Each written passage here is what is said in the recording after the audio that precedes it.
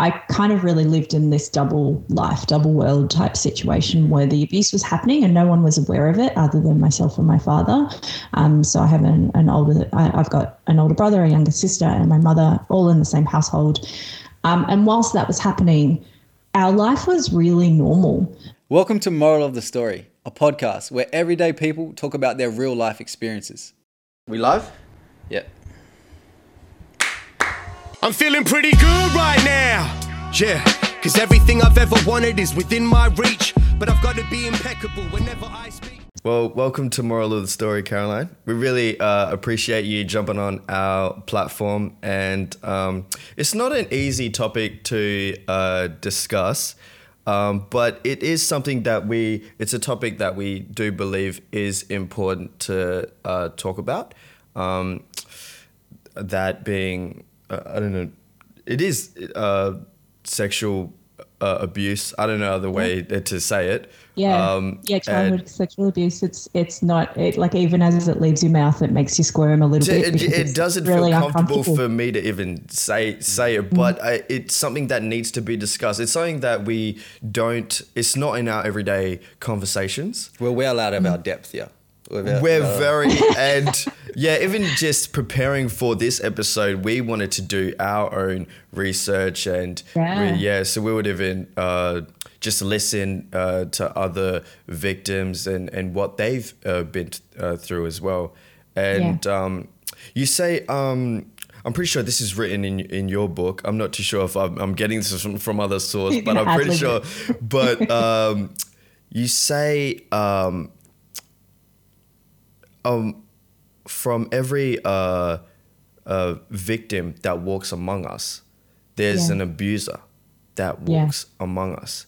And that really is, that's a sad reality that we're so unconscious, we're so that of their existence. But that's why it's something that needs to be spoken about just to really raise awareness on this topic.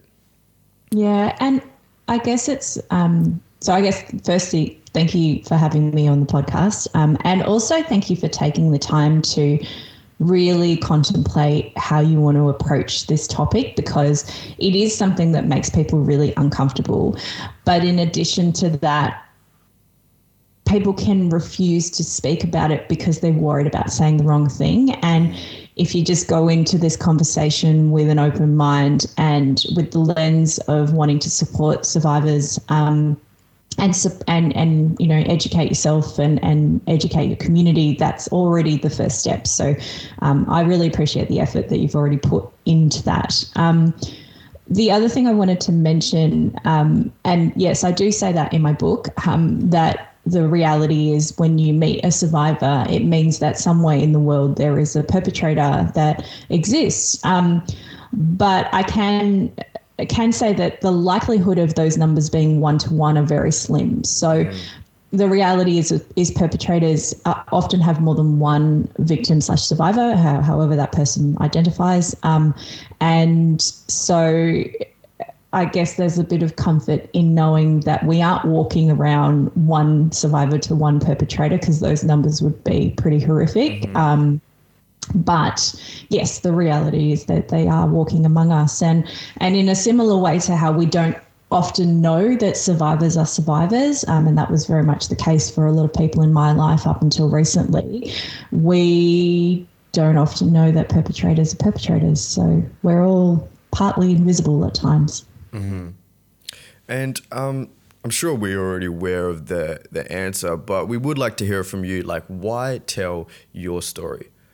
So there's a few kind of different reasons, to be honest. There's the kind of overarching, when survivors speak about their stories and when we share, we remove the shame and the cloud and the darkness that is really overwhelming, because we're sitting in this space of silence, and it can be some of the first steps to healing and moving on and moving with, because we don't really move on. You can't shed that, so you take it with you and you work out how to navigate the world with this existence. But in addition to that kind of more overarching looking at how survivors should reduce the silence around this topic so we can educate and do better in this space. There's a few personal reasons. So I share this in the book, and I guess for any of your listeners who may want to read the book, this is where I say it's like we're going to be talking about it. So if you want to read it, you might want to read it first and then come back to this, because we're going to share a lot that is in there. And some people want to hear it firsthand in a book, and some people are quite happy to consume it in a podcast, but it's kind of a bit of a spoiler alert type situation. But in my case, I had kept this secret for the majority of my life.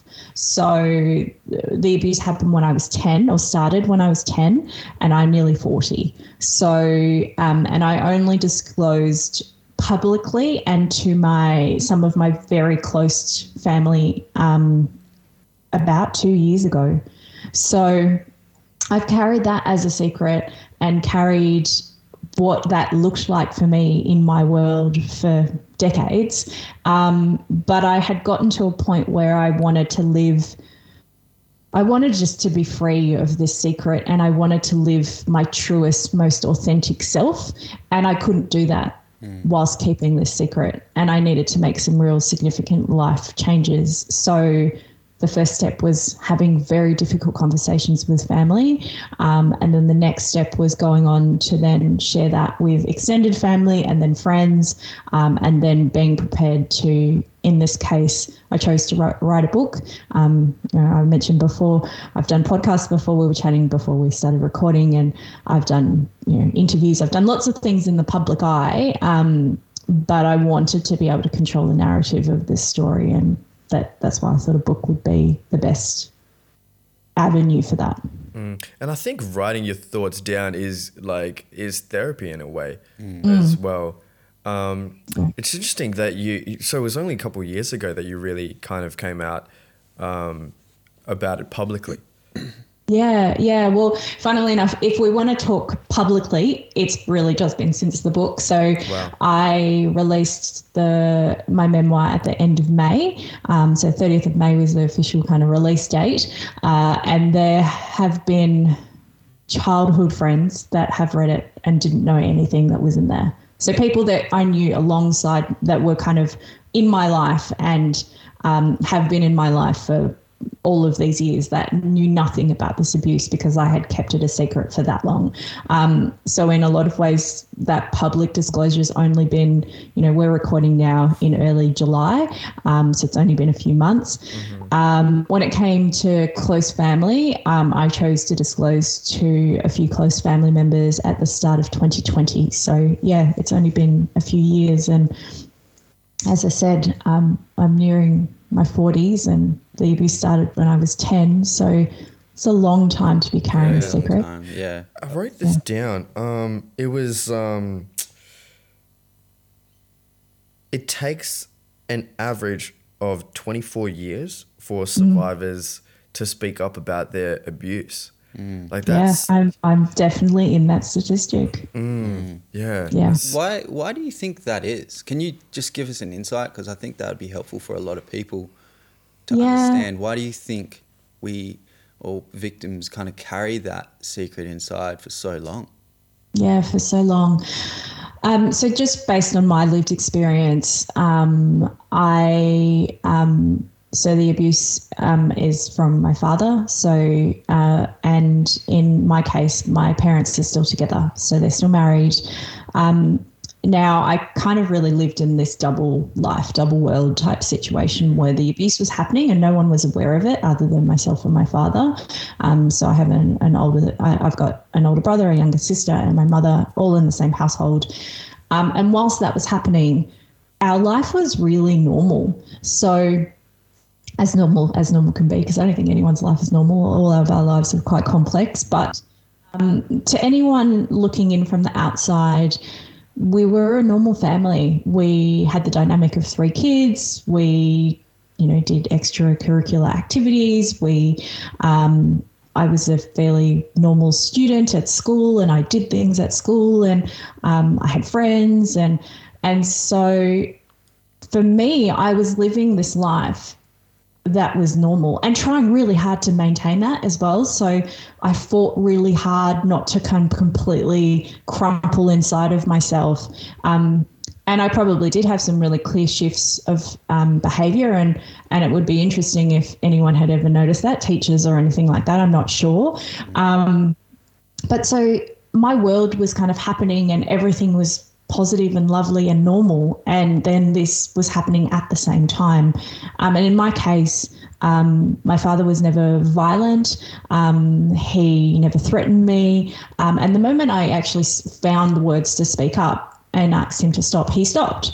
So that in itself is quite rare, or can be quite rare. So there's all of these kind of unusual things happening all at the same time, on top of the enormity of the fact that there's this abuse happening.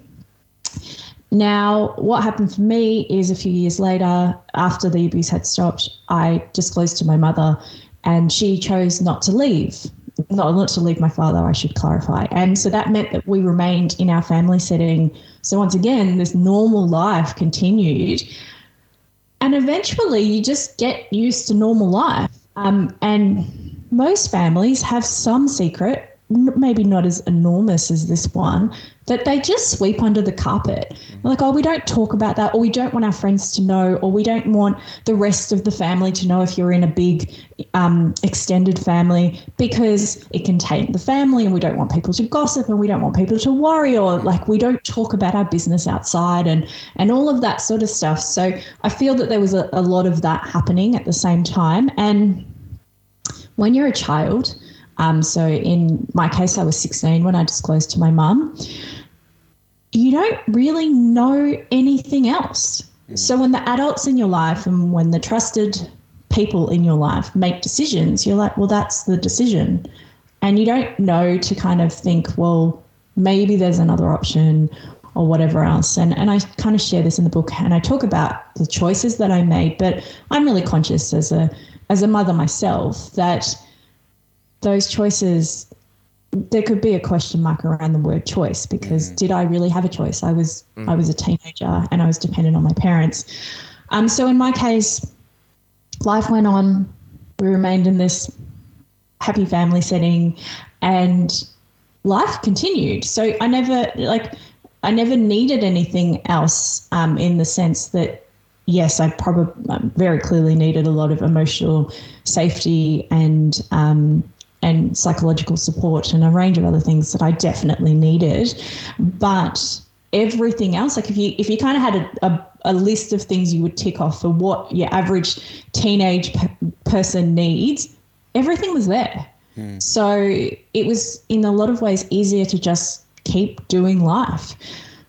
And that can just keep happening. The years go on, and the Christmases happen, and the birthdays happen, and life happens, and things keep happening. And if the people that are leading are saying, well, this is how we do life, and we don't talk about that thing that happened when you were younger, then of course. But that thing that happens to you, and I even that wording is really clear, because it, like, I didn't choose that. It happened to me. It erodes from the inside. And so as I got older and I would sabotage my relationships, or I would have a really violent temper, or I would flinch when my husband would just touch me on the shoulder, or I would have nightmares or whatever, that stuff is like still bubbling on the inside. And so eventually, sometimes 24 years later, in that statistic you just read, we just break. And that break can be we break and we have a breakdown. That break can be we break and we choose to numb, and we seek out substances or behaviours that can numb that feeling inside. Or eventually we just go, I can't hold this in anymore because it's eating me out, like from the inside. I need to speak about this. And disclosing doesn't always necessarily mean that they, the survivor goes to speak to law enforcement, or they do X, or they even confront their perpetrator. A disclosure can just be that they speak to their best friend, or sometimes it's speaking to a complete random stranger, because there's no there's no risk there. That person probably isn't going to do anything, and you just kind of need to get it out. So, I think for me, I was trying to maintain, I just really desperately wanted to live a normal life. And the more that I could do that, the more that I could try to ignore the fact that this thing had happened to me when I was 10. I think we all do. I think that's just inbuilt in all of us, that we all kind of just expect to live a normal life until something comes, and it's like our little minds can't comprehend it, and we're just like, so it's kind of like we kind of, it's almost as if you shut it or put it to the side. No, it's just, I'm just gonna. And you said you became a good actor, like you, or actress. You'd say definitely. You know, it's just you were living this double life. You felt like you were in. That's really hard. One thing I want to and I think. Sorry, you go. I was just going to say, I think everyone can relate to that. So when people hear that statistic and go, "Oh my goodness, why would you take so long to tell someone?" You can relate that behavior to lots of different things. So as a woman of color, I have experienced racism here in Australia. I'm an immigrant. I moved here when I was 5. I didn't speak English when I moved here. And I took a really long time to really find my sense of self. And that's a whole nother podcast and a whole nother conversation. But when George Floyd was murdered in the US and the Black Lives Matter protests were happening and all that sort of stuff, a lot of my white friends, I spoke up about my experience. I think I shared a couple of social media posts or whatever else. And a lot of my white friends were like, "Wait, what are you talking about? This stuff hasn't happened to you." And I went, oh wait, I just don't tell you about this. So yes, of course. Like I said, I can tell you 10 examples, like just from the last couple of years of things like microaggressions to really specific stuff. And they were horrified. And they're like, "Why have you never told us?" I'm like, "Because I'm just trying to live my life. Yeah. I want a normal life. I don't want to be, my goodness, I'm the victim and I experience all this racism and blah, blah, blah, blah, blah." Of course not. I've got a life to live, and I want to, I want to be focusing on the positive, and I want to be building my career, and I want to be doing, spending time with my family and doing all those positive things. So that's exactly the same thing, as in we don't disclose the racism that we experience all the time, because we don't want to make people uncomfortable, and we don't want to highlight the negative, and we want to get on with our lives. And if someone of color hears that, they go, "Oh yeah, I do that all the time." I'm like, well, that's exactly what we do as survivors of abuse. And you can then lend itself to something that maybe happened in your childhood that isn't as traumatic as childhood sexual abuse, but it's like, "Oh, we just don't talk about that because I just wanted to get on with my life." So I think the theory can be kind of applied to lots of different things. And when you think about it from that perspective, it totally makes sense why people take so long to disclose, because there's shame, there's the want to just get on with life, and it's complex and it makes people uncomfortable. And I think too, like, people are going to read a situation and they're going to ask questions like, well, like, why didn't you do this, or why? But the thing is, there's no right way to handle those situations. Like, people will look at it and be like, "Oh, you should have did this, or you could have did this, or why didn't you speak up?" Or there's no, going back to you as a 10-year-old, like, I'm sure people would have maybe have asked that question. "Oh, well, why?" I remember, because I was even speaking about your book to a few people, and they would ask questions. "Oh, did she do this?" But I'm like, well, hang on, you're talking about a 10-year-old. Like, what, yeah. There is no right way. That's the thing. And that people, there's sometimes we don't get it, because as an adults, we're able to rationalize on things and, look at a situation and be like, "Oh, this is how we can go about this," or whatever. But, when it's different when you're in the situation, when you're actually experiencing it, and it's also different when you're a 10-year-old as well. Like, there's definitely and that's something that people feel like we don't understand. We don't get it. We can't, unless you're actually experiencing it, you can't really talk about it, or you can't really, it's kind of like that. It's like that situation where people can give the best advice but can't take their best advice. You know what I mean? It's like, because you're in a situation doesn't mean you'll act logically in that moment. And it's very easy for someone to reflect back on a situation and go, well, why didn't you do this, this, and this? It was like, well, I was in the heat of that person might have been in the heat of the moment and not known how to act. And for us, I think having these conversations really kind of open that dialogue and saying, okay, so there's this two-sided part to it. I feel like a lot of people kind of project what they think should happen, and then there's the other side was when you're actually going through it, not knowing how to react, not knowing how to deal with this sort of situation. So one thing I was going to ask was, I think you mentioned it before, but the feeling of holding a secret in for so long, and you mentioned how like little things in a day, like a husband touching you and you'd flinch, and I thought that was really interesting because I was sitting here wondering like, what does it feel like to be holding a secret in like that for so long? And I can imagine it's like shackles and you just want to break free. Would you say that's kind of there's lots of different ways that shows up. So there's definitely the feeling of carrying trauma. And so one of the things I explore in the book is how trauma actually impacts our DNA.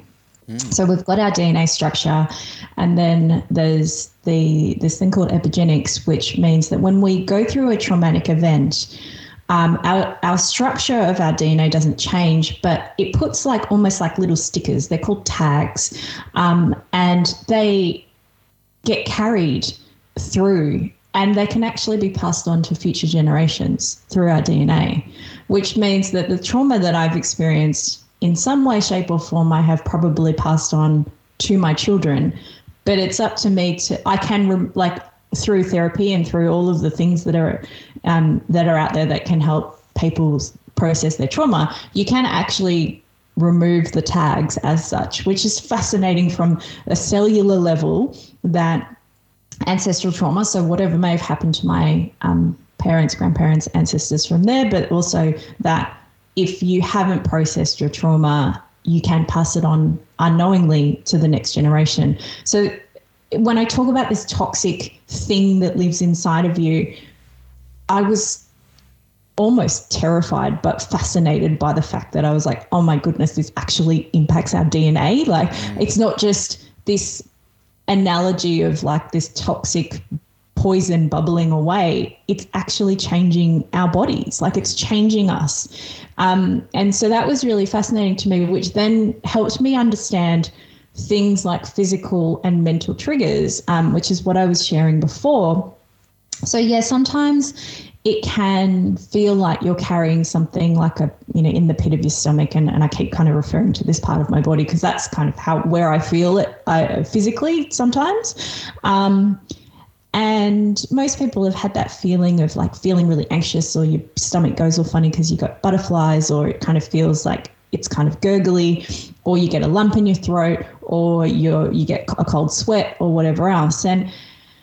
And what's really difficult when you're carrying trauma that hasn't been processed is you have these, it can be different things that trigger you, but if your brain hasn't processed the trauma properly and you haven't had the right kind of healing and therapy, and I say therapy in a really loose way because therapy can be, a traditional psychologist, it can be a spiritual healer, it's whatever the person needs. And everyone has different ways of unpacking their trauma and healing.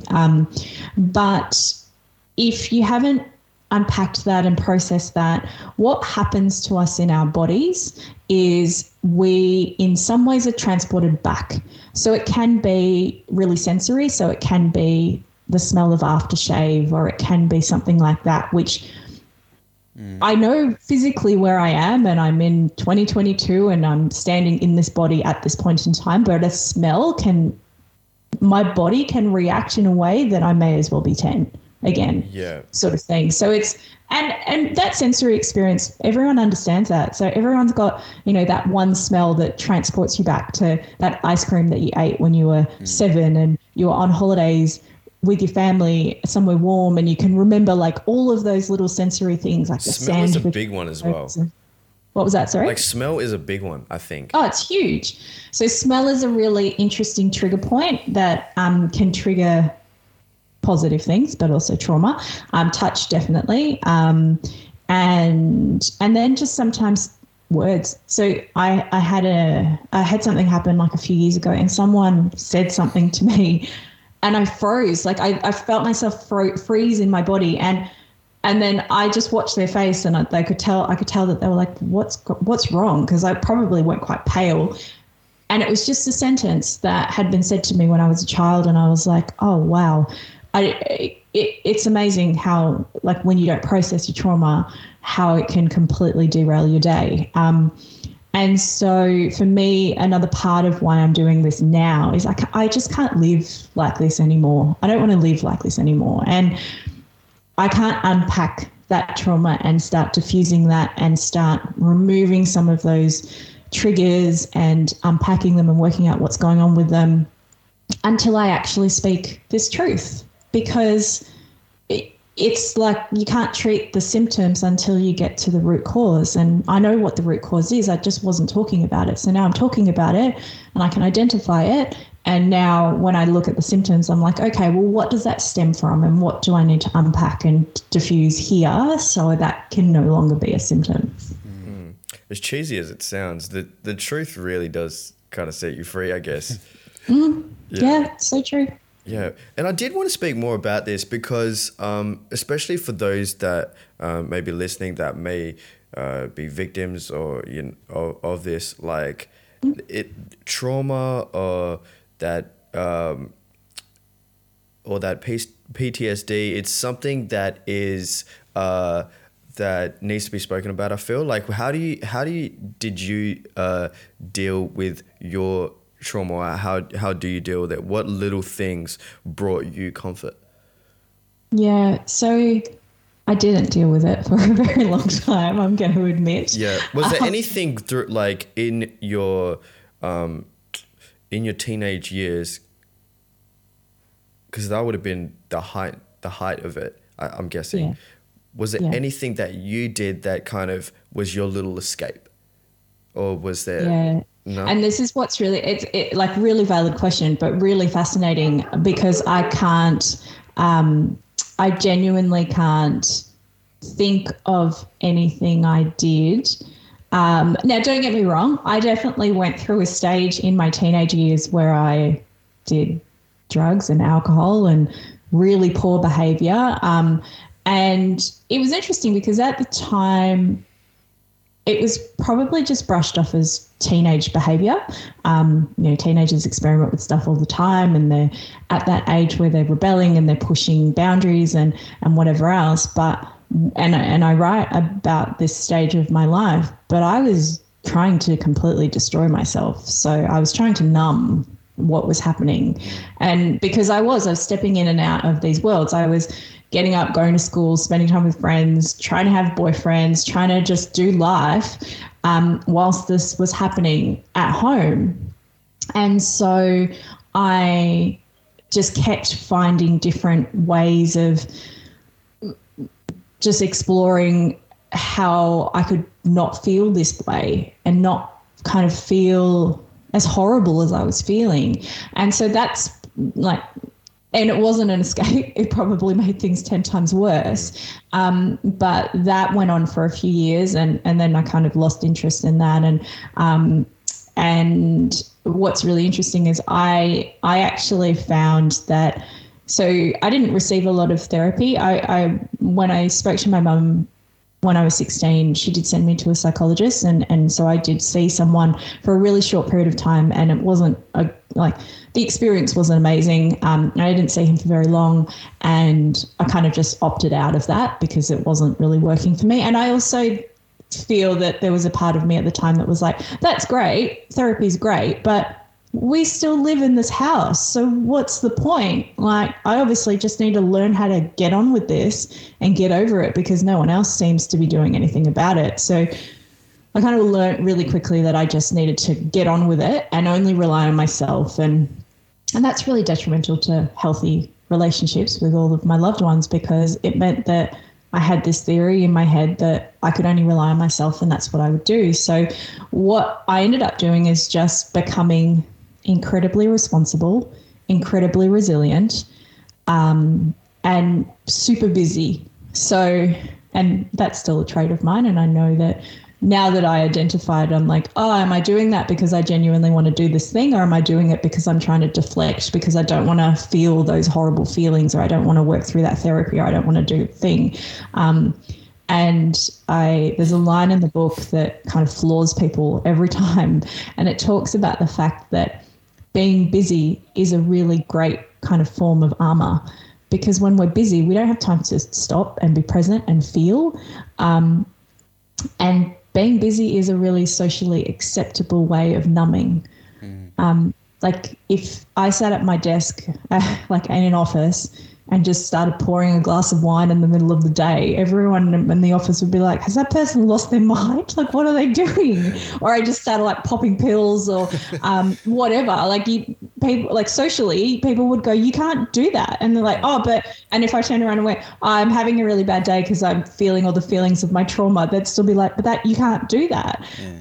But if I sat at my desk and someone walked past and said, oh, can you take on this project, and do you mind working overtime, and can you do this? And I'm like, yeah, cool, no problems. I can do more stuff and I can do more stuff. And that's, I'm not feeling my feelings. I'm just numbing in a different, socially acceptable way. And so, yeah, I guess to answer your question, unfortunately, there probably wasn't a lot that I did at the time that helped and was good for me. I was really fortunate that because I was in some ways living a normal life, I had some beautiful friends. I did confide in one or two friends at the time who were really supportive, and are still people I'm in touch with today, and were very much a lifeline for me. So I didn't feel like I was completely in the dark. But yeah, I've probably only really done good therapy healing work in the last few years, and that's consisted of different types of therapy, definitely self-care things around like journaling and just being in nature, and just the things that I know work for me, and what I do when I'm triggered and need to diffuse things. So, yeah. Having healthy relationships is a big one though, isn't it? Like you definitely. Yeah, for sure. We kind of brushed past it a little bit, but I did want to speak a little bit about who you were beforehand, what you were like as a child. Before this, did you say? Before, yeah, kind of how you were as maybe a family unit, like what in comparison to after, obviously you were 10, so you were really young. And then, after 10, that's when a lot of your growing up happens. Yeah. So I'm just assuming you obviously were very innocent. Or you were... yeah, I was just your average day-to-day kid. Like don't get me wrong, trauma really, really messes with your brain from a memory perspective. And that is definitely one of the things that is probably... I'm a detail person. Like I pride myself on the, details and organization, and I run a whole business around that sort of stuff. But my memory of my own life and my own childhood is so patchy, and it's what the brain does to, to kind of protect the rest of the brain. So essentially what happens is when you have a traumatic experience, it kind of captures everything from that point in time, but you can't pick and choose the memories that get put aside because they're traumatic, and then the rest of the memories. Mm-hmm. So there are just like big chunky blocks of time that I have people that are like, remember when we did this thing and this person was wearing this and we did this, and I'm like, was I there? Like I don't remember. And that, as I said, as someone who remembers a lot of detail, that's not like that. It's quite sad. Now I can start unpacking those memories, but I have to unpack all of them, which means I then have to process all of the negative stuff at the same time. But when I think about what I've heard about the kind of child that I was, because that's my main reference point, to be honest, I've definitely been described as, just like your average kind of day-to-day child who liked dancing and playing, and I have a really big extended family, so playing with my cousins and like dolls and all of that sort of stuff. Music, definitely. And then I don't necessarily think that changed dramatically when the abuse happened, because I fought so hard to still be normal. Yeah. So no one noticed. Yeah. Like everyone was in the household and no one knew. Mm-hmm. So I know that there are survivors who within a minute just completely crumple, and their parents are like, or whoever is caring for them is like, what happened to our child? And like, you went from this kid that was doing handstands in the front yard to never leaving your room, and you went from this to this or this to this. Now, there was no like, I'm sure there were things that maybe were really subtle that people just didn't pick up on, but overall no one noticed. That's the acting part that I was like, oh, this is the script. So the script is I am still daughter in this play that we're playing, and my role is to do this. So I will do this, and I will act, and I will go to school, and I will have friends, and I will do this, and then I'll go to high school and I'll do this. And then I kind of rebelled and tried all the things. And then I was like, okay, now I'm not doing that anymore. So I'm going to go back to the list and back to the script, and I'm going to do this, and then I'm going to finish school, and I'm going to have a family, and then I'm going to have a career, and it just kept going and going and going. And then one day I was like, that's all great, but why can't I sleep at night? Or why can't I do whatever? And so I was like, oh, that's this thing that's still bubbling on the inside. So, but yeah, I think anyone that would describe me as a child is one person that a cousin of mine did say she always remembers me as just being like, I was always kind of in there playing with all the cousins and all that sort of stuff, but I would always kind of sit back and just watch and reflect, and that's very much my nature. I love human like behavior. I love people watching, and I'm always curious to see kind of how the dynamics are playing out and where I fit into those dynamics. And I don't really need to be the center of attention. I'm quite happy sitting in the background as long as everyone's having a good time and sort of stuff. So yeah, and I think those traits are still there in me, which is really lovely, because I could have completely crumpled and fallen apart, and rightly so. If that's what my body and my brain chose to do to deal with the trauma, so be it. But in my case, that wasn't the case. So yeah.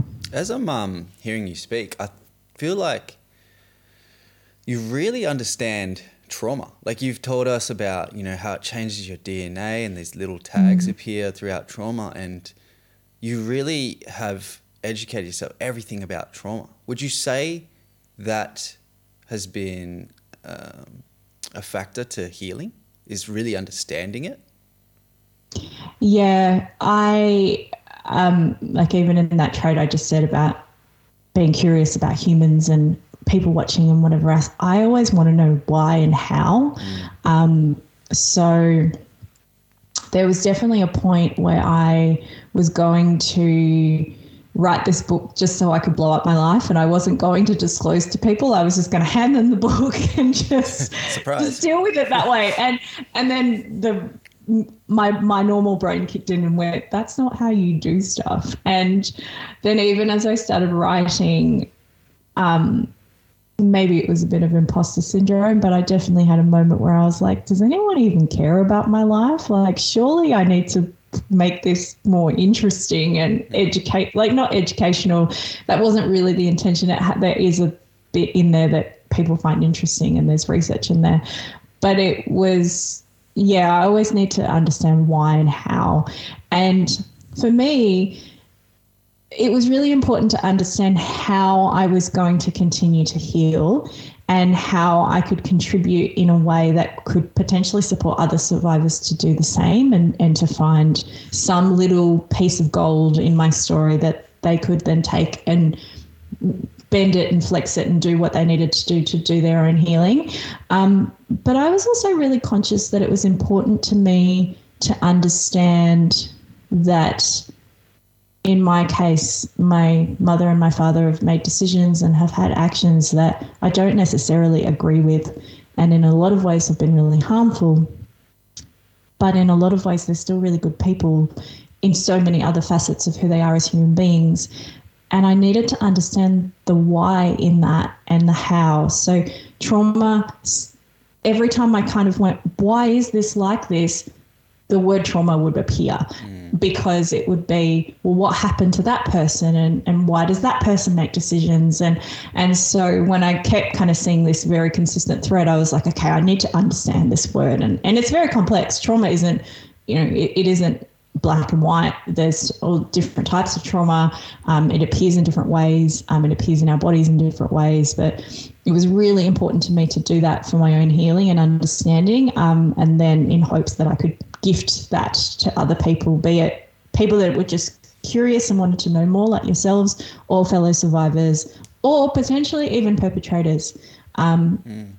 Because I think that there's definitely an opportunity and some value in perpetrators taking a moment to understand their own behaviour, obviously taking a very big moment to change their behaviour, but to understand potentially what may have happened to them for them to be behaving in this way.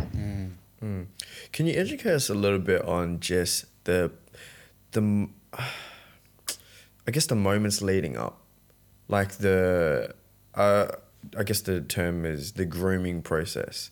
Like what is, because it obviously went from, everything Normal life, and then this happened.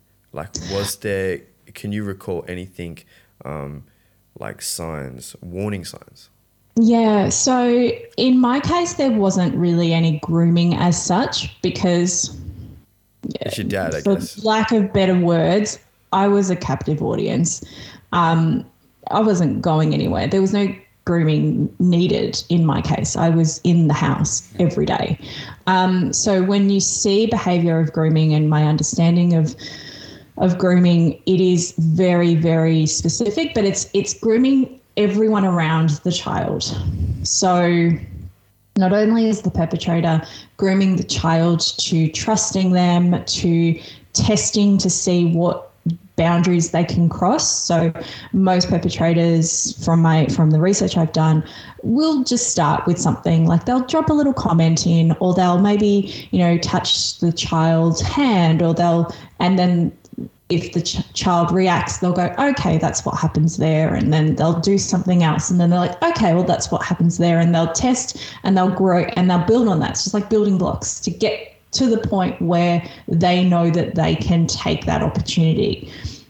So that's what happens to the child. But whilst a perpetrator is grooming a child, they're also grooming the people around them. So it's saying to that child's caregivers, or parents, oh, no problems. Like I can look after them, or I can drive them to that thing, or yeah, of course they can just hang with me for an hour if you need to, you're running late or whatever. So they're looking to build trust.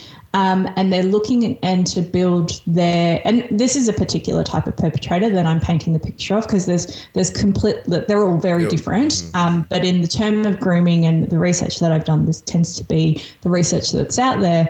But they'll build trust with the adults around this particular child. So, and there's two reasons for that. One, it gives them access to the child, but two, it also builds the perpetrator up to seem like if the child says something, that the parent or whoever they're speaking to is like, oh no, that person's so lovely. Like he always drives you and he's so nice and he made us dinner the other day, or this happened. And so it creates this ideal of, well, this person's a good person. Of course they wouldn't do anything because they've built that trust with all of the adults around this child. So it's incredibly manipulative and incredibly dangerous, but it's in the case of grooming, it's a slow burn. So it's little micro moments of testing and checking with this person and speaking to this adult and creating an opportunity. And then they get the child to a certain point where they don't say anything because they're like, well, wait, And then children are also only children in the sense that, like, we'll keep referring to the fact that I was only 10. Like, you just don't know. Sometimes you don't know how to speak up or who to speak to or whatever else. And then in my case, and in the cases of a lot of survivors out there, when the person is your trusted guardian, you kind of go, well, wait, who am I supposed to speak to? Like, what am I, because in most cases people go, oh, I'd speak to my parents. I'm like, well, who was I supposed to speak to? And then maybe I knew, even as a child, that my mum wouldn't do anything, or wouldn't do enough, because as we see too, like after years later when I speak to her, she doesn't really do a lot. And that was her choice, and we can unpack that in a completely different way. But yeah, so that to me is the understanding of grooming. But in my case, you could probably say that that was happening from day one, because I was just there. I was a child. I was in the household. It was like there was none of that needed to be set up, because the other adults would just, they were my parents. And then in the case of, physical touch and whatever else, like you're hugging your parents and sitting on their laps and spending time with them from the moment you're born. So that all of that kind of grooming behavior didn't need to occur, because it was already, the trust was already there. And then the access to me was already there. So I think, yeah, it's a really complex one. And I think when I look at the information around when perpetrators are parents or close caregivers, it's opportunistic. We're right there. There's nothing for them to, they don't have to work really hard to gain access to us. Which is terrifying. Like, and I think even as I'm talking about this, like I can feel my stomach churning, because I have children and I think about my children all the time. And when I think about this context, and I'm sure even the two of you are just like, wait, yeah, you're like, we're just in our parents' home, and we're just they're supposed to be the ones that protect us. And yeah, they are. And so that's what makes this story very, very complex, because if something was to have happened to me outside of my home, if anyone else had done anything to me or I had been hurt, my parents would have gone out and like done everything that you expect parents to do. Like they would have protected me. So this is that more than one thing can be true. Like I didn't want for a thing in my childhood. I had absolutely everything I needed, if you don't count this part of my story. So where do you go? Like, where do you, if it's at your home, like if something, like you were saying, if something happened outside, where you go home kind of thing, and that's kind of your safety, where you feel protected, or, there's people that you trust. Yeah. Like that must have been such, I don't think I'll ever be able to comprehend it. But Yeah. Mm-hmm. And I guess the question of where do you go or what do you do, it's really hard, because it's really loaded on a child, and man, that's a lot of responsibility on a 10-year-old. Like my youngest son is 10, and sometimes I look at him, especially his friends, and I'm like, you don't have the capacity to do anything, like you're 10. And it really, like it wasn't lost on me that due to certain circumstances, my book was kind of ready in January, but for lots of different reasons, I ended up releasing it in May, which happened to be around the time that my son turned 10. And I was like, oh, that's just the universe reminding me that there's no such thing as coincidence.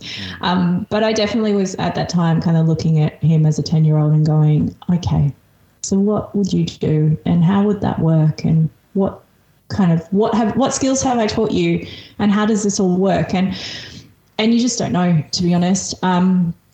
It definitely takes the child and how they're brought up and what they do. It takes, to be honest, it's about the adults around us. So it's not, we can't put that pressure on the child, because the moment your body goes into fight or fight, flight, or freeze. In most cases for children, it will go into freeze.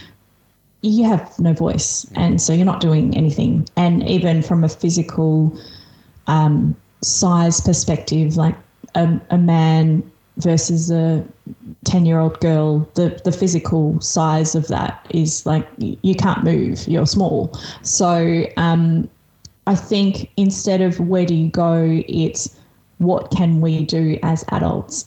And in my case, it would have been really hard to pick the cues because there were micro changes, but I was working really hard to be super normal. But it's instinct. Unfortunately, we've all probably had an incident when we've gone to an event or a dinner or maybe even a family event where someone just doesn't feel quite right. And there's something in your body that tells you that something they say or something they do or even just their energy makes you go, you just get a bit weird. Or they act, they might not be doing whatever towards you. You might see them say something or do something and you go, oh, like that just makes you feel uncomfortable. That is your gut instinct. And we never speak about our gut instincts because we don't want to make people feel uncomfortable. So, for example, you're sitting at a lunch, we're sitting at a family barbecue, and you see another adult kind of say something odd to a child or act in a way that you go, gives you that feeling. But what goes through your head is, did I really see that? Or it's not really my place because, I don't know that person, or that's such and such's son and that's uncle blah, blah, blah. And I don't want to cause a scene because we're all here having lunch. And how many times in your head how many reasons do you find not to say anything or do anything? Because you don't want to make anyone uncomfortable. But as opposed to going, hey, he doesn't want to give you a hug, just let him go play. Just stepping in and going, hey, I can see you're pushing this, just leave him alone. And then you're the terrible person that made a scene. But if that's the part that breaks that grooming behavior, then that's what we should be doing. Yeah. 100%. Because it's our job as adults to protect the kids around us. It's not the job of these kids to find these superhuman voices and actions and do something because they're little. But yeah, when I see, kids get all squirmy and they're like, I don't want to hug that person and I don't want to do this thing. And it's like, okay, listen to your body and then as adults, empower them to listen to their bodies and go, your body's telling you that you're uncomfortable. Don't tell them that they have to do certain things because that person is an adult, because then you're telling them that whatever they physically feel is not as important as what that adult tells them to do. Right. Yeah, it's so important to listen to kids, isn't it? And even our own instincts, because in a similar way to that racism example I gave earlier, how many times have we seen someone experience a microaggression or something that's happened and we go, oh, I don't really want to say anything because it's going to make me I'm making a scene or whatever. But instead of going, hey, that wasn't really cool, like we don't use that word or we don't say that. And that's all you need to say. And you know what, we've all been there. Like we've all been there. Sorry? Like we've all been in those situations. Like we can all relate to seeing something or even experiencing it ourselves and just not like there's our instinct and we just like, okay, no, we just don't. It might make us feel uncomfortable to act on our instinct because it might make us or others feel uncomfortable. But really, that could be the protection of this. That could be the thing that makes a difference. Yeah, for sure. And it could just break behavior. So, and it could just, because if a child's being groomed, then they're kind of, as I said, it's a building block effect. So if they're like 3 or 4 blocks in and you knock that tower down, now that person might start building that tower again, but at least you've knocked it down. So the child goes, oh, okay, so all that stuff that I didn't really like, that wasn't okay, because another adult has seen that and said, hey, that's not okay, and has empowered me to go, oh yeah, how I feel is real and I'm not imagining it. Because as kids, like they're still just learning. They're still kind of navigating the world and learning about their bodies and how they feel. And it was something that I've always done with my kids. Is I never kind of get them to hug or kiss or greet people in a certain way. Some kids get really shy and they want to hide behind your leg, but because they don't want to say hello to someone or whatever else. And we're like, no, go say hello. And it's like, no, if he's shy because he's uncomfortable, then let him be shy and uncomfortable and say, hey, he's just a bit shy. He's not really good at saying hello. If he feels comfortable later, he might come and say hello to you, and that's it. Because it's like we choose being polite over just letting people do what's safe for them, especially with little kids. So empowering them to really do what's safe for them is really important. That was definitely something that I know we were kind of taught as kids, is just that, it's disrespectful if you don't greet that person, if you don't give them a hug or a kiss. But it's something you don't think about. Well, it's just if you're not comfortable doing it. Everyone that this child has to say hello to is a terrible person, of course. You want to hope that everyone in your family is really trusted, and that's great. But it's the message you're sending to the child. It's not necessarily the message that you're sending. And don't get me wrong, our old school family members, our older generation family members are still going to be offended. And that's okay, because it doesn't matter. Because if we're like, I'm trying to empower this next generation. The older generation have had their time. They can just be a little bit upset, and then they'll go off and have a drink, have something to eat, and they'll get over it. But if the child that I'm caring for feels that they get forced to do the thing every time, they're not going to want to go to the barbecue anymore. That's for sure. And I was the same. Like I come from a big ethnic family, and you kiss everyone when you arrive and you kiss everyone when you leave. And it's like, there's 50 people here.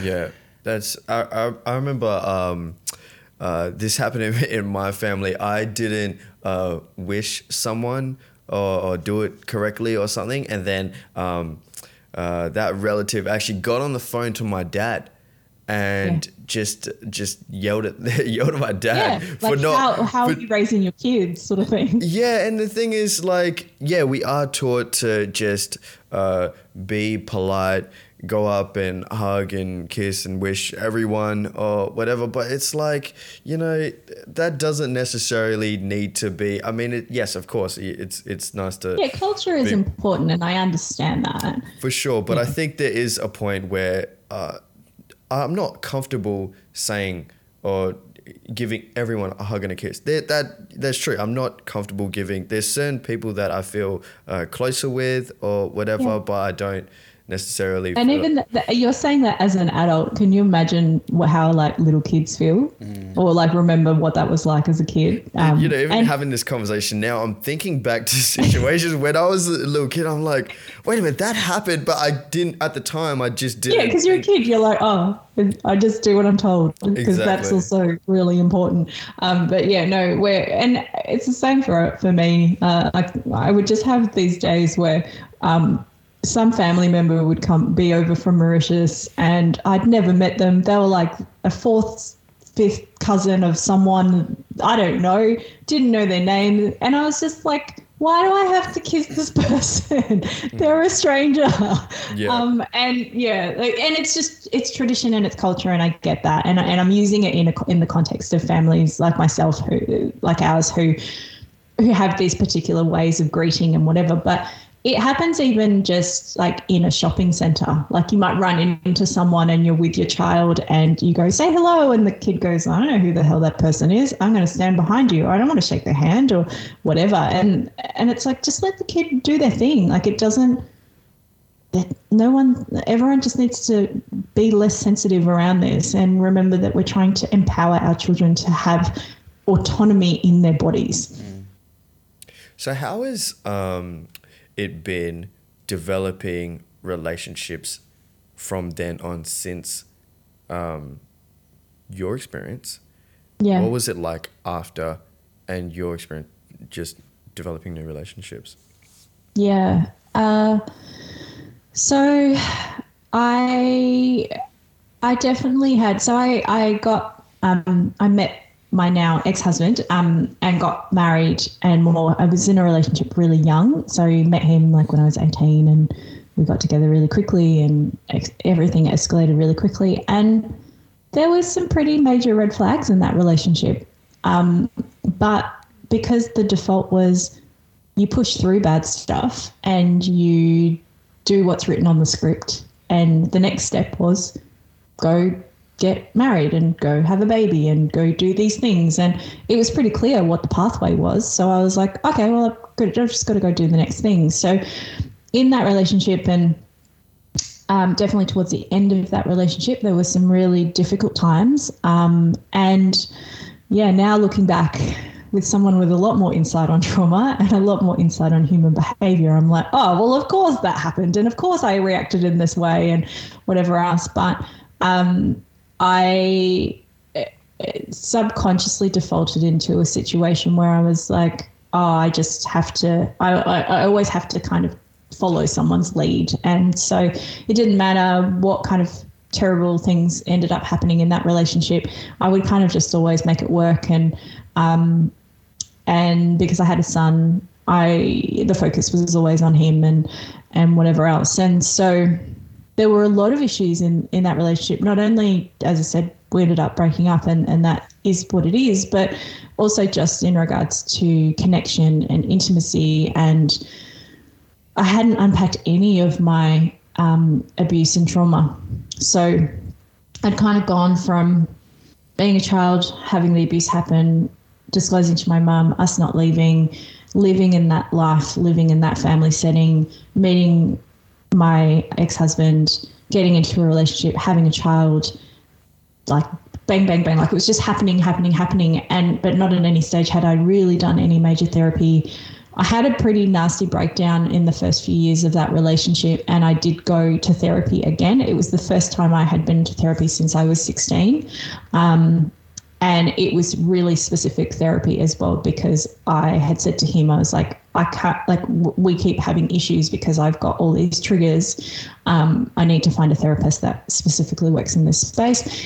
He knew about the abuse as well. So he was aware of why I was having these triggers. But even then, like it was a really hard part of our relationship because there were just all these things that were broken in me that I needed to work on. And when you bring that into a relationship that is probably already on some rocky foundation, it was really challenging. So eventually we split up and I met my now husband soon after. And it's really interesting because it's a completely different blueprint. It was really clear from the get-go that my mental health and well-being and my son's were my main focus, and that everything else had to come second. And so I've actively been working on myself and trying to be the best version of myself for all this time. And we've been married for 11 years now. And even during the last few years of this really grueling process of disclosing publicly, writing a book, all that sort of stuff. It's amazing when you find a human that you genuinely trust with your emotional well-being. Because it's one thing to just be comfortable in someone's physical company, but when you know that they can see you at your worst and you're completely safe with them, it's a pretty special feeling. So yeah, I've been through the good and the bad, but I'm also really conscious of being the common denominator in when things have been bad and being conscious of where that stems from and the trauma that stems from. And if you don't do the work, if you don't keep working on yourself and trying to better yourself, then you're the other half of a relationship. So it's been really important to me to continue that therapy and that work so I can continue improving the marriage that I'm in and the relationships that I have, even outside of that with, my friends and family and whatever else. Something I did find interesting to come across in your book is that you spoke about your dad was the one who actually walked you down the aisle. Yeah, for my first marriage, yep. For your first, so not for your... second? Not for my second, no. What, like, I'm interested to know, what was that like for you? Did you feel like you were still acting in that moment? Yeah. Or Yeah, definitely. And I think so moments like that, or reflecting on things like that, are the things that people find the most confusing today. So people that have known me for a really long time, they're like, wait, I was at your wedding. How did it just doesn't add up for them? Or they, have had dinner with me and my family, or there's people that have genuinely just been in this movie as such, playing their role, not knowing that there was this whole other plot twist, kind of to really kind of dumb down my story and make it easy to digest. There's been people like that, and they're the people that are like, didn't your dad walk you down the aisle? I'm like, yeah, I was playing a really good role. Like, how good was my acting? I was totally fine. Life was amazing. Look at how great my life is. And what do I do next? Like, okay, so I'm engaged. So what happens next? I've got to plan a wedding. What happens at a wedding? Oh, your father walks you down the aisle. Oh, that's so beautiful. Of course I'm going to do that. Now, how amazing is the brain that I can do that? And if you even look at those photos, we look completely normal and happy. Wow. Like, no one would pick a thing, because that's the power of the brain. And that is also the power of the want to belong, and the want to have family, and the want to have a normal life. And if it's like, well, this is on offer to you, this normal life is on offer to you, and everything you could hope and dream for is on offer to you, you just can't talk about this horrible thing. And you have to ignore that it happened in the first place. And it's like, okay, I'll keep sacrificing myself and my well-being and my mental health so I can live this normal life. Something we don't think about too is we look at you were being the actor, but really there's also another actor in the room that we're not speaking about. There's multiple actors in the room, because my mum is there, my older brother, who is aware of the abuse, is there, potentially other family members that may have heard over the time, I'm not sure. My husband, the man I'm marrying, he knows about the abuse, and he's kind of following my lead. So when I disclosed to him early in our relationship, he was like, well, what do you mean? And I was like, we just do life. Like, we talked about it for a minute, and it was just like, this is what you do. So he just picked up his role and he played his role. And so, there's all these actors, and I don't think you've gotten to this part in the book, but there's a part in the book where I refer to the movie The Truman Show. Do you remember The Truman Show? Yeah. Jim Carrey. Yeah, that's this life that we're talking about. Mm-hmm. And in this case, the Truman in this movie for us is my sister, because she didn't know until 2020. Wow. You have a very close relationship with your younger sister, isn't it? Yeah. So I say I chose to stay, and we've already unpacked how much choice does a child/teenager have, and yes, there's some conversation around that language, but I chose to stay, and I chose the life of what we do and have, what we used to do, because I don't live in that life anymore, but I chose all of that so she could have a normal life. And I chose all of that so I could protect her and make sure that the abuse didn't happen to her. So that was the main reason I stayed for so long. And I guess there's a lot of reasons. I mean, it's not like you could just obviously take your sister and then get out, I guess. But also you even spoke about love for your mother as well. Like, yeah, definitely. You just had that love and respect for your mom, so you didn't want to leave for her as well. Yeah. And I have had a beautiful relationship with my mother. She is an incredible woman, and we have been very, very close, at different stages of my life. But I had to make a choice recently and just say, hey, if you are not willing to leave your marriage, I cannot continue to have a relationship with you. And it sounds like an ultimatum, but it's more that I have my own life. Like, I'm married, I have my children. I have my own existence now. And if you want to be in this space that is emotionally and psychologically safe for me, and therefore for my family that I've created, there are certain values that you need to bring with you and you need to kind of live by. Mm-hmm. And if you stay in this marriage, those two things don't match up. So I don't love you any less, and I actually terribly miss you, but I can't have you in my space because we're just not on the same page when it comes to this topic. And I respect that you've got your own, like you have decisions to make, and your marriage is obviously really important to you and you've chosen to stay there, but that's your choice and I'm not going to force you otherwise, but I need to have a boundary in place for my own mental health and well-being. Absolutely. Have your kids met their grandparents? Yeah. So because we were still doing the Truman Show as such, my kids have only not seen my parents since 2020. So they've both completely had. My eldest son has a very close relationship with my mum and is still in touch with her, and he's nearly an adult, so he's got the capacity to choose, and I've very much enabled him to say, you get to choose the relationships you have in your life, and I totally understand that you love your grandmother.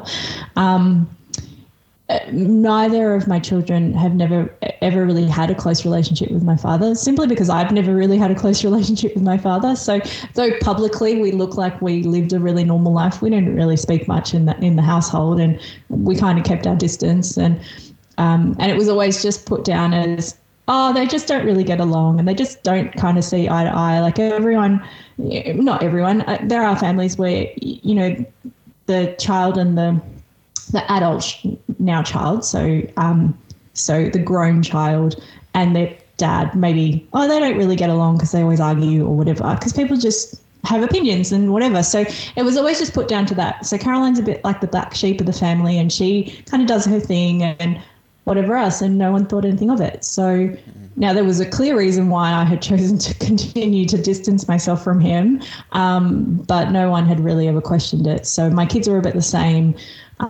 Yes, they've met him and spent time with him over the years, but when it comes to Father's Day, for example, they don't go, oh, why aren't we getting a gift for our grandfather? Like, it doesn't even hit their radar because I don't talk about it, so I don't talk about him, so they don't really talk about him. So, yeah. What do your kids know about your experience? About the story? Yeah. So my eldest is pretty much across most of it. That's your son? That's your 10-year-old son? No, my eldest is from my first marriage, so he's nearly 18. Yeah. So, has that age and capacity to be able to understand this topic and has known for a few years now. He's yet to read the book. That's mainly because he's in the middle of year 12 and has a very heavy study load. And he was like, I don't expect you to read this book this year because you've got a bit too much on your plate. But he hopes to read it kind of later this year or when he's got more headspace. It's just going to give him more insight of who I am as a person, as opposed to the detail of the story that he's aware of. It's really complex for him because for a very long time he had grandparents that we were all acting, and he was acting. He didn't know he was as well, and everyone had their script. So when he learned of that, he was very upset, but he was really torn. He was like, but we've had all these memories and all these times together. And I'm like, yeah, we have, because I didn't want you to not have that. But at the same time, this other thing exists. And it's really hard. Like when you meet someone, so even something as simple as you could be really good friends with someone and then find out they're cheating on their wife. And you're just like, what are you doing? Like, that's not okay. And that really goes against my morals. And then you're kind of stuck in the situation where you go, I really like you and we were really good friends, but you've done this thing that's really horrible. And don't get me wrong, there's a big difference between cheating on a wife and sexually abusing your daughter. Two very different extremes, but I'm just trying to simplify it.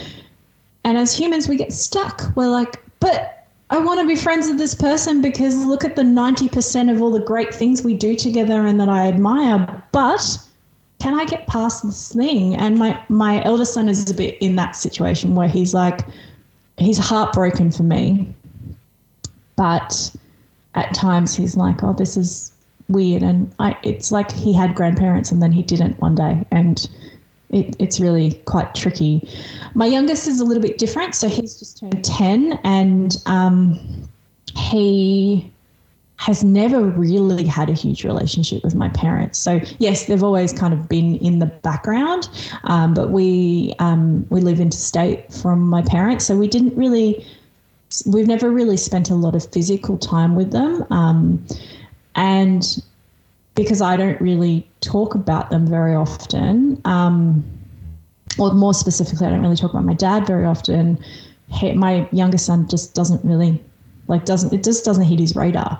It's almost like those distant relatives we were talking about before, like they exist, but we don't talk to them every day. So they're not on your radar. So what happens with him is since I've decided to distance myself from my mother, he did ask once recently, like in the last kind of year or so, and he was like, oh, why aren't we? And it was interesting because I'd had a conversation with him a few years ago where he had a friend from preschool or kinder or something like that, and he had spent lots of time with this particular friend and spent time with them kind of every couple of weekends. And then over a particular period of time, every time I'd pick him up, he'd be like, I didn't have much fun and it wasn't like, I just didn't have a good time. And I keep kind of telling them that I go there to play and they don't let me play with any of their toys and blah, blah, blah, blah. And I was like, okay, so what did you do? And they're like, I've just said something about it. And then after a while, I was like, this is silly. Like, I don't want to keep getting him to spend time with this friend because he's not enjoying himself. So I sat him down and I said, you can just put a boundary in place and just not be friends with that person anymore. And he was like, but we've been friends forever and I don't know what to do. And I said, you don't have to do anything. Like if you have consciously asked someone to treat you better and they have chosen not to, or they've said, oh, sorry, but then done the same thing over and over again, they're not going to change. So you have to put the boundary in place and you have to call them and say, you're a terrible person, I'm never seeing you again. You just don't invite them over next time or you don't do the thing. And so when he raised this conversation about my mum and was like, oh, why don't we see her anymore or whatever? And I said, oh, you know how I told you about boundaries and how when we ask people to do better and they choose not to, it's actually up to us if we continue to have a relationship with them. So that doesn't mean that you can't apply that to people in your family. It's exactly the same thing. And he was like, okay, I get it. And it was just a conversation that he could relate to something that had happened to him and how he had felt. And I was like, I still love her and I miss her, but I've asked something of her and she can't give me that. And that's okay. I have to respect that. So that's where the boundary is. And that's why we don't spend a lot of time with her. But I also have said to him, if you get to a point where you want to give her a call or it's important to you, no problems, because you are an individual and you have the capacity to make those decisions. But yeah, so don't get me wrong, there's a lot to empower a 10-year-old with, but if I had been empowered with some of that language and some of that behavior, I'd probably be a really different person today. But yeah, I think it's about modeling the behavior that I want, that I want my kids to have. I kind of walk the talk and make sure that I teach them in the way that they see me model that behavior. So yeah. And I guess if you were to compare yourself to maybe what like what you are now as an adult in comparison to say a kid who's maybe it's your son or yourself as a 10-year-old, is that you obviously have a moral code that you live by now. There's values and standards that you uphold, that you believe in. And I think it is important to hold those around you accountable so that you would want them to uphold, you want the people in your lives to uphold the same moral code, the similar values and standards that you believe in. And obviously there was a conflict of values with you and your mum, and you were able to see that someone as your mum, and to be able to put a boundary there. And that's something that's important, that like sometimes we put the relationship the title or the relationship before the value. But really it's the values and the principles that I think should come first. Would you agree? Yeah, I do agree. And don't get me wrong, I'm saying this in a very clear and succinct way, but there's grief there. So, you know, like it's still hard. And even as I say the word grief, I can feel it welling up in me. It would be really, really lovely to pick up that script again and to be like, oh, but my mum is my mum and I love her and I miss her. So I'm going to forego my values. I'm going to forego my emotional and psychological well-being because I miss her and I want my mum to be in my life. I totally get that would in some ways be a lot easier, because living true to your values and putting these boundaries in place is really hard and it really hurts sometimes. But I don't feel that I can do what I'm supposed to do next, as in I've chosen to speak openly. I've chosen to really put myself out there and share this very hard story. And I don't think that I can do that if I don't live true to these values. And unfortunately, that means that I'm sacrificing something completely different now.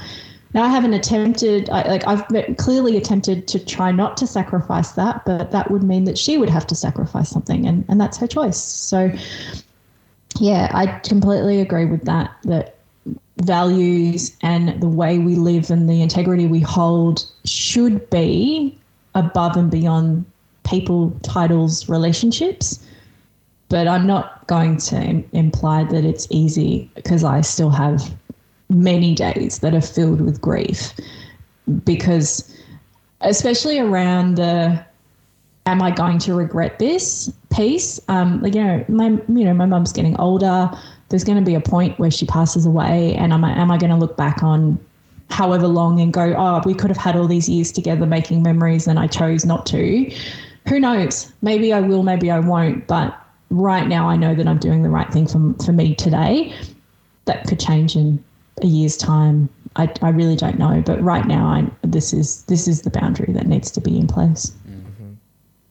You've obviously spoken to a lot of people about your story, whether that be people who are on a podcast or health professionals, family, friends. Who were the best people that you spoke to that, you felt comfortable? Who were the best people that you spoke to? I'm sure there would have been a lot of uncomfortable people, maybe inappropriate people. There are a lot of uncomfortable conversations. Probably more of those than the comfortable ones. It's not that there's more of those. It's interesting. Even titling them uncomfortable is interesting in itself. So it's not that sometimes they're uncomfortable because they're just uncomfortable, and they're hard conversations. Like sharing this story and disclosing to people that have known me my whole life, that's been really hard of late, because I've almost shattered this image that I've made. Like I had this really lovely shiny image of Caroline the person, and then I shattered that and went, oh, all of that is true, because I've actually gone and done all of those things. It wasn't all acting, because I have evidence of all the things that I've done in my life. But whilst all of that was happening, I was either experiencing this or carrying the trauma after I experienced the abuse. So those conversations are hard, because people are they're so heartbroken. And the more someone is invested in me, so the closer I am to someone, the longer I've known them, the harder the conversation, because I watch their heart break in front of me, and it's gut-wrenching to watch someone experience the pain of hearing such a horrible story about someone that they love. And you watch that firsthand, and it kills me every time. And I often come home and will say to my husband, oh, I spoke to this person, or this person bought the book and they've read and they've just called me, and he's like, yeah, every time it's just, it breaks their heart and it's hard. And I'm like, yep. Considering your book just came out a couple months ago as well, you must be receiving quite a lot. Having a few conversations at the moment. Yeah, I am. And some people are just taking their time. I had a high school friend who read it in a day. She was like, I started reading it. I had actually reached out to her about a year ago, so she knew about the abuse, but hadn't known when we were at school together. And she then got my book, read it in a day, and just she was really beautiful and just kind of was going through so many emotions because I was talking about things that were happening when her and I knew each other and spent a lot of time together, and she had no idea. And then kind of talking about my life as well and just the journey that I share. So some people have just devoured it. I've had some people that have bought it and not known what it was going to be, and then they've had this almost a rude shock. I had a really lovely, another person from high school actually, who bought it and was like, I just kind of support anyone I know, and then I didn't realize what it was, and I was like, oh babe, sorry. It's like, it was very clear on the website what the book was about, but she was like, I didn't even read it. I just bought it because I wanted to support you. I'm like, that's really lovely, but apologies for making you cry a lot. And she's like, yeah, I was really sad. But yeah, we had a very funny conversation because she was really lovely and so supportive and whatever else, but I had not expected the book to be what it was because she didn't read the blurb beforehand. But to go back to your question about kind of what are the best is definitely not the right word, but the conversations that I always feel that I get to give and receive in are the conversations that I have with fellow survivors. What I find, and this is unfortunate, a real unfortunate part of this process is, be it when someone reads my book or they hear my story, they then choose to disclose to me. And I've had people disclose to me of late that haven't disclosed to many, if any, people before, because there's a safety there, because I understand their story from my own lived experience. And so that's what I mean about that give and receive part, because I've opened this door to this part of my life and openly said, if you are willing to sit and read this, you are open to hearing this story and being on this journey of heartbreak and vulnerability and joy and life together with me as you kind of go through it. So it's an open door, which therefore opens the door for other people to speak. And so I find those conversations always really, I don't even have the words for it. There's just so much gratitude in those moments because I know the importance of what it's like to disclose to someone, and also to disclose to someone that in some way, shape or form can provide empathy because they've experienced something similar. So all of our stories are completely unique to us. Every single element is different, but there is a safety in the survivor community and there is a real healing in this space that we're in. And it's as I said, like words like special and wonderful and all of those things are like seem odd because we're talking about such horrible things, but as a collective, we can heal so much more when we know that we're not alone. And there was a point before I started really researching and doing lots of that work that you see in the book, there was a point where I thought that cases like mine were really rare. Then I worked out that they're not. And don't get me wrong, that's not a lovely statistic to find, but there was such a hope in realizing I wasn't alone, and that there were people out there that completely understood how I feel. Yeah, that's so valuable to just, obviously it's to be the only one. That's like... Yeah, and you're not. No one out there is the only one of anything, to be honest. Like it's really, really rare to be the only one of anything. And sorry, to clarify what I mean by that, I thought that my story of being abused by a parent and then being still in the same setting and still sitting at the dinner table and everyone pretending everything was okay. I thought that was really rare. So I knew that people get abused by carers and parents and whatever. Unfortunately, I already knew of that.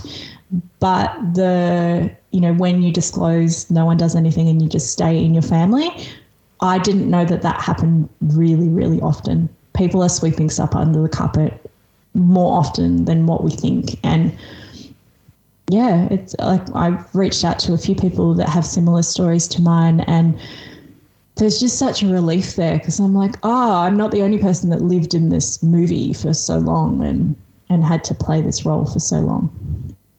Do you feel like a lot of people have there's that self-blame? And as survivors? Victims, survivors. Do you feel like that's a big thing? Like it's just that you might ask yourself, going back to that, what could I have done, or what, was there something I could have done? Was I at fault? Was it, they just ask themselves that question, was it my fault? And that could be like half the trauma is definitely just that self-blame. Did you feel definitely. You had that, or? Be it at the time, be it straight after, be it over the years, that thought definitely comes. And I guess for anyone that's familiar with the term inner critic or your inner voice, or the nasty things that your brain tells you, that's definitely come up and can still come up because I can't escape my own self. So there are times where I look in the mirror or I have a mannerism that is my father's. Like, I am his daughter. I understand that. Like, this isn't a person that's external to me. I'm not escaping this conversation. Like, it's in me. And so there have been times, and there's a chapter in the book where I talk about, just being a particular type of person. So I have been very tall and been socially kind of known as attractive since I was probably about 10 or 12. So I was very tall at 12.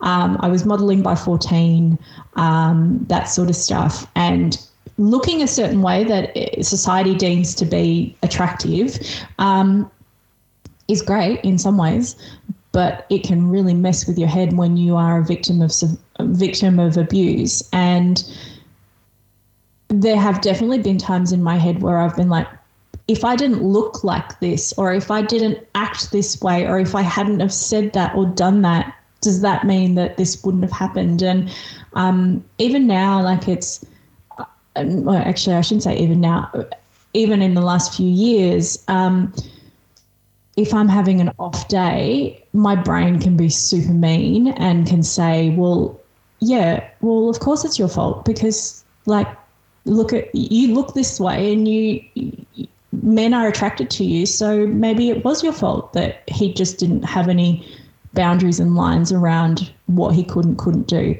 Now, how horrible is that my brain does that to me? But our brains are completely screwed up sometimes, and it's definitely a part of trauma. But and this is obviously just me speaking of my own experience, but there's definitely cases where victims, survivors will try to work out what went wrong, and you try to work out how could you have not ended up in this situation. And if that's your brain telling you that you should have done something different, it can be really hard not to blame yourself. So even now, like, I have days, I can have days where my brain will just say something that's really nasty. And it's just, I don't know. I haven't unpacked the psychology of why our brains do that to us, but it can be really, really horrible. And then I have to kind of tap into all of the things that I know work.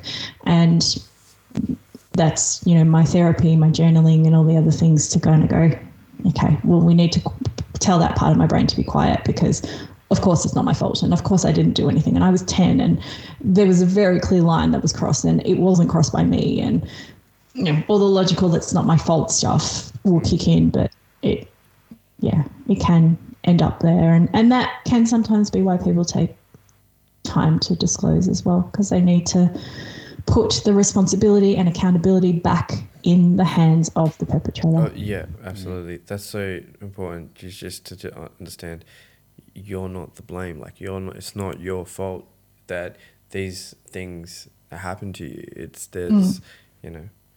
But what advice or words would you give to someone, a victim?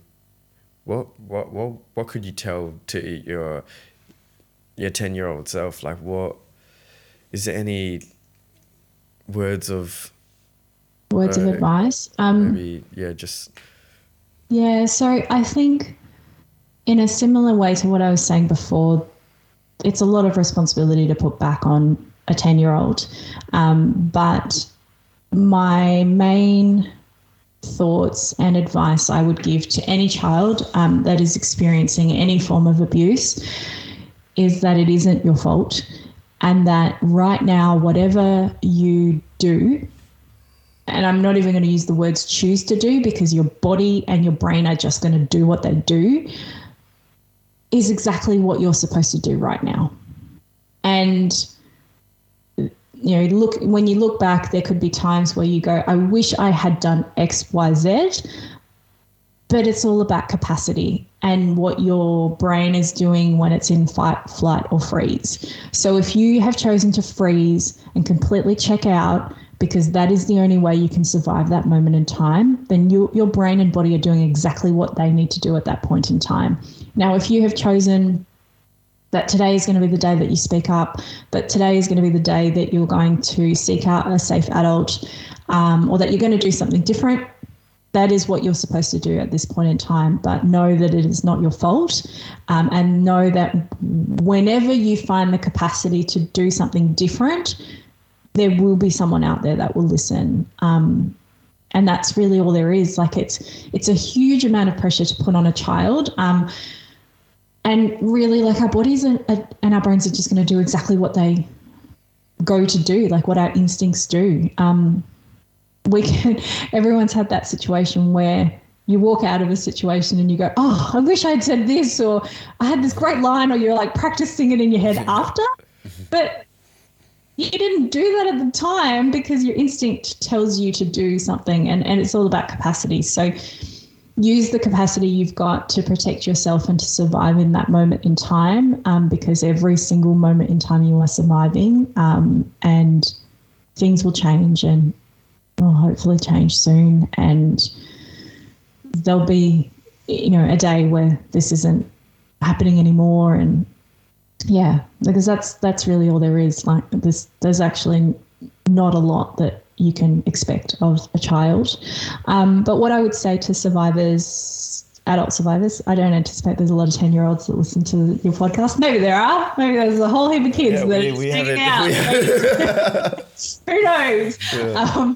But for any survivors out there who, who are just doing life every day, it's a similar thing that I'd say to your 10-year-old self. Like, you have the capacity to do what you have the capacity to do today. So today you might choose to do some really wonderful steps on your healing journey, which could be as simple as journaling, which could be finally booking in to see a therapist, which could be speaking and disclosing to someone that you trust. Do what you know you can do today, because you're still surviving, and we all just need to do one day, one step at a time. Know that you're not alone. We have a beautiful, connected survivor community who are all connected by this heartbreaking truth of our existence, but we all have a huge amount of empathy and understanding, and so you're not alone. And when you're ready, there will be someone in that community that is willing and able to be there to listen. And in listening, they will be able to support you. but you just need to do what you can do today. And in a similar breath, like, it's not your fault and it was never your fault. So today, just do what you can do, because that's the most important thing, just what you're doing right now. Nice. So, Caroline, how has your speaking up about your story, your experience, influenced your perspective on life now? There is such a freedom in speaking our truth. You said it before, the truth will set you free. I've had people that have known me for quite some time, and they're like, you're just so still and present and calm. And that, I think, was the surprising part of the last few months. I've had hard days, don't get me wrong, and I've had emotional days, but overall, I've been okay. And that's because there's nothing I'm trying to hide anymore. I don't have to. It's really hard practicing a script and showing up in a certain way every single day, because it's a job as such. So it's definitely taught me that when you can be your truest self and you can really sit in that truth, you're free to be yourself. Like, you're free to just be a human being and to experience all of the feelings and all of the moments. And as survivors, we're robbed of that the moment we have silence and shame, because, as I said about memories, like, we can't pick and choose. We just pack it all up and we numb ourselves, and we're not living fully wholly. So it's a beautiful feeling to be in this space and to finally feel whole and to see what was going to come next, because it's like starting again. I'm pretty excited that I'm turning 40. There's like a new milestone coming up, and I'm at this point where I'm like, okay, well, what's next? And it's all there. It's just laid bare, and whatever comes next is of this truth, versus whatever's coming next is great, but I need to navigate around this so no one finds out. So yeah, it's a great feeling. No, thank you so much for that. We really appreciate you jumping on and really opening up about your story, because we haven't had a story like yours yet on our podcast, but yeah, it's something that we do think is important, and we would like people to be more aware of it as well. So yeah, once again, thank you, Caroline, and we really appreciate you jumping on our podcast. It's my absolute pleasure. And yeah, if anyone in your community, anyone listening wants to connect, I'm always online and available to have a chat, because I think the more that we talk, the more we can do in this space. Yeah, absolutely. Thank you so much. And also, I do want to mention your book. It's titled More Than One Thing Can Be True. Did I get that right? You did. More Than One Thing Can Be True. More Than One Thing Can Be True. And how can people get access to this book? Yeah, sure. So you can purchase it on my website, which is carolinebruni.com, which is where you'll also find like social handles and all that sort of stuff if you're on social media. And so if you purchase it through my site, you'll get a signed copy, but it's also available pretty much everywhere else. So if you're a Booktopia type person, you can grab it through there, and a few other distributors. If you're an audiobook listener, and I know I can smash through a whole book in a day versus trying to read a book. So audiobook is available through all the normal audiobooks options. Audible tends to be the one that most people gravitate to. And there's also an ebook version as well. So you can find all of those links on my website. So it's pretty much there in any capacity, because of course I don't do things in halves and I like details. So, so I covered all bases. Awesome. Thank you so much, Caroline. Thank you for that. Thanks so much for having me. Awesome. Cut. That's that action.